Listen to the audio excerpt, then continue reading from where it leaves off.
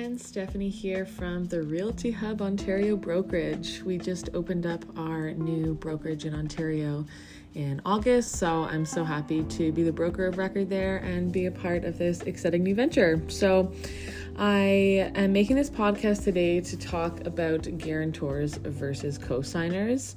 If you have been perhaps approached by somebody, maybe a family member or like a child, to co-sign for your mortgage, I just want to let you know what the differences are between being a guarantor and a co-signer.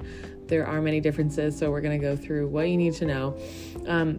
Basically, if you are a guarantor, you do not have any ownership of the property, but you do assume the risk only for the liability. When you're a co-signer, you are a part owner of the property, and you also do assume risk for the asset and liability. So with a guarantor, you're not listed on the property title, but with a co-signer, you are required to be listed on the title of the property. And then with both guarantors and co-signers, you are qualified by the lender, and you are going to sign the mortgage agreement as well. So whether you have been asked to act as a guarantor or a co-signer, one thing is clear in both of those things, that you are promising to pay somebody's debts if they can't, or if they don't, or if they won't. So you are never obligated to co-sign for anybody.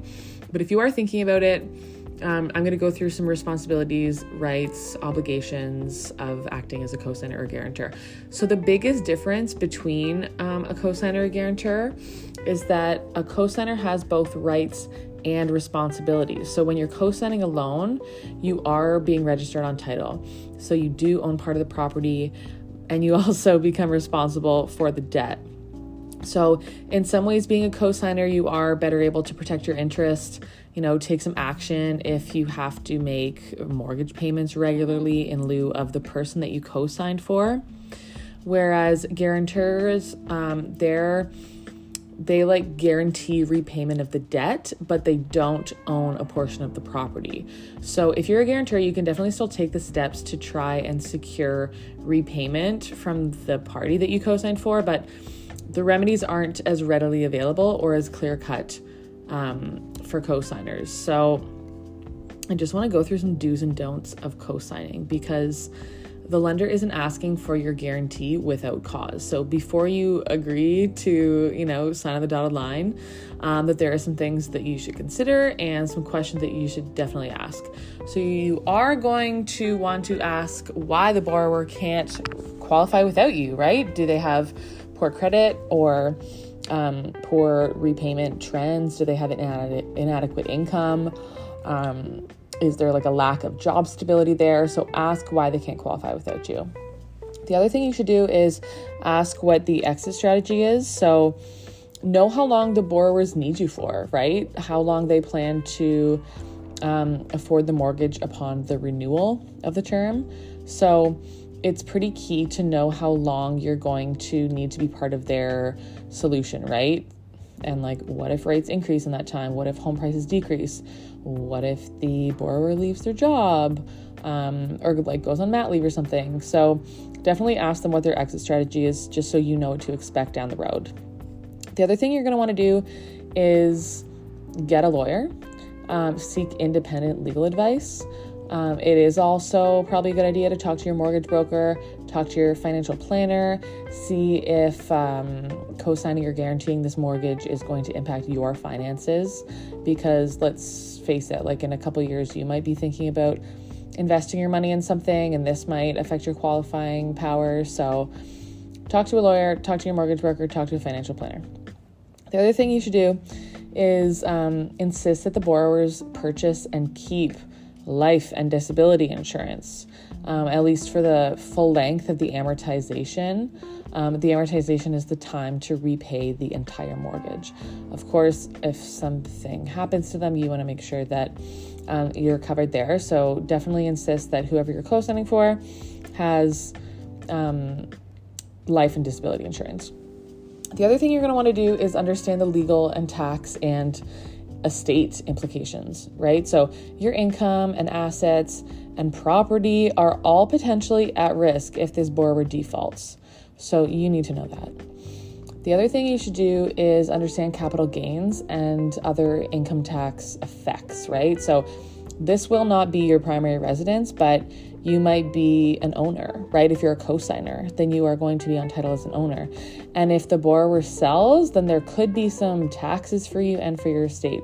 So you're going to want to understand those capital gains taxes and some other income tax effects that might have. Also, make sure that everyone has new and updated wills, right? Including how this specific property is going to be treated in the event of a death. And then the last thing you're going to want to do is draw up a trust agreement. So in that trust agreement, include responsibilities and rights and even tax implications and like beneficial interests for each party. So talk to a lawyer to draw up a trust agreement. Talk to me if you want to talk about a trust agreement. And then you can register that on title as well. Now, let's go through some don'ts in what not to do when you are co-signing for somebody or guaranteeing somebody's mortgage. Don't just take anyone's word for it. I don't care if they're like your mom. Everything is going to be okay, or, you know, the bank is just taking precautions. These words are not, just don't take their word for it. Lenders approve borrowers who qualify. So you, again, just want to be sure that you understand why they don't qualify, right? So just don't take their word for it. You can, don't agree to co-sign or guarantees anyone mortgage without examining your own finances, right? So on paper, you may be able to afford the payment, but what happens to your income or assets or liquidity and lifestyle if you have to start making these payments, right? So the other thing not to do is co-sign if you cannot bear the thought of having to take steps to protect your finances, right? So if you can't imagine having to do what's necessary to cover your money, to recover that money that you might spend on those mortgage payments that they can't afford, then,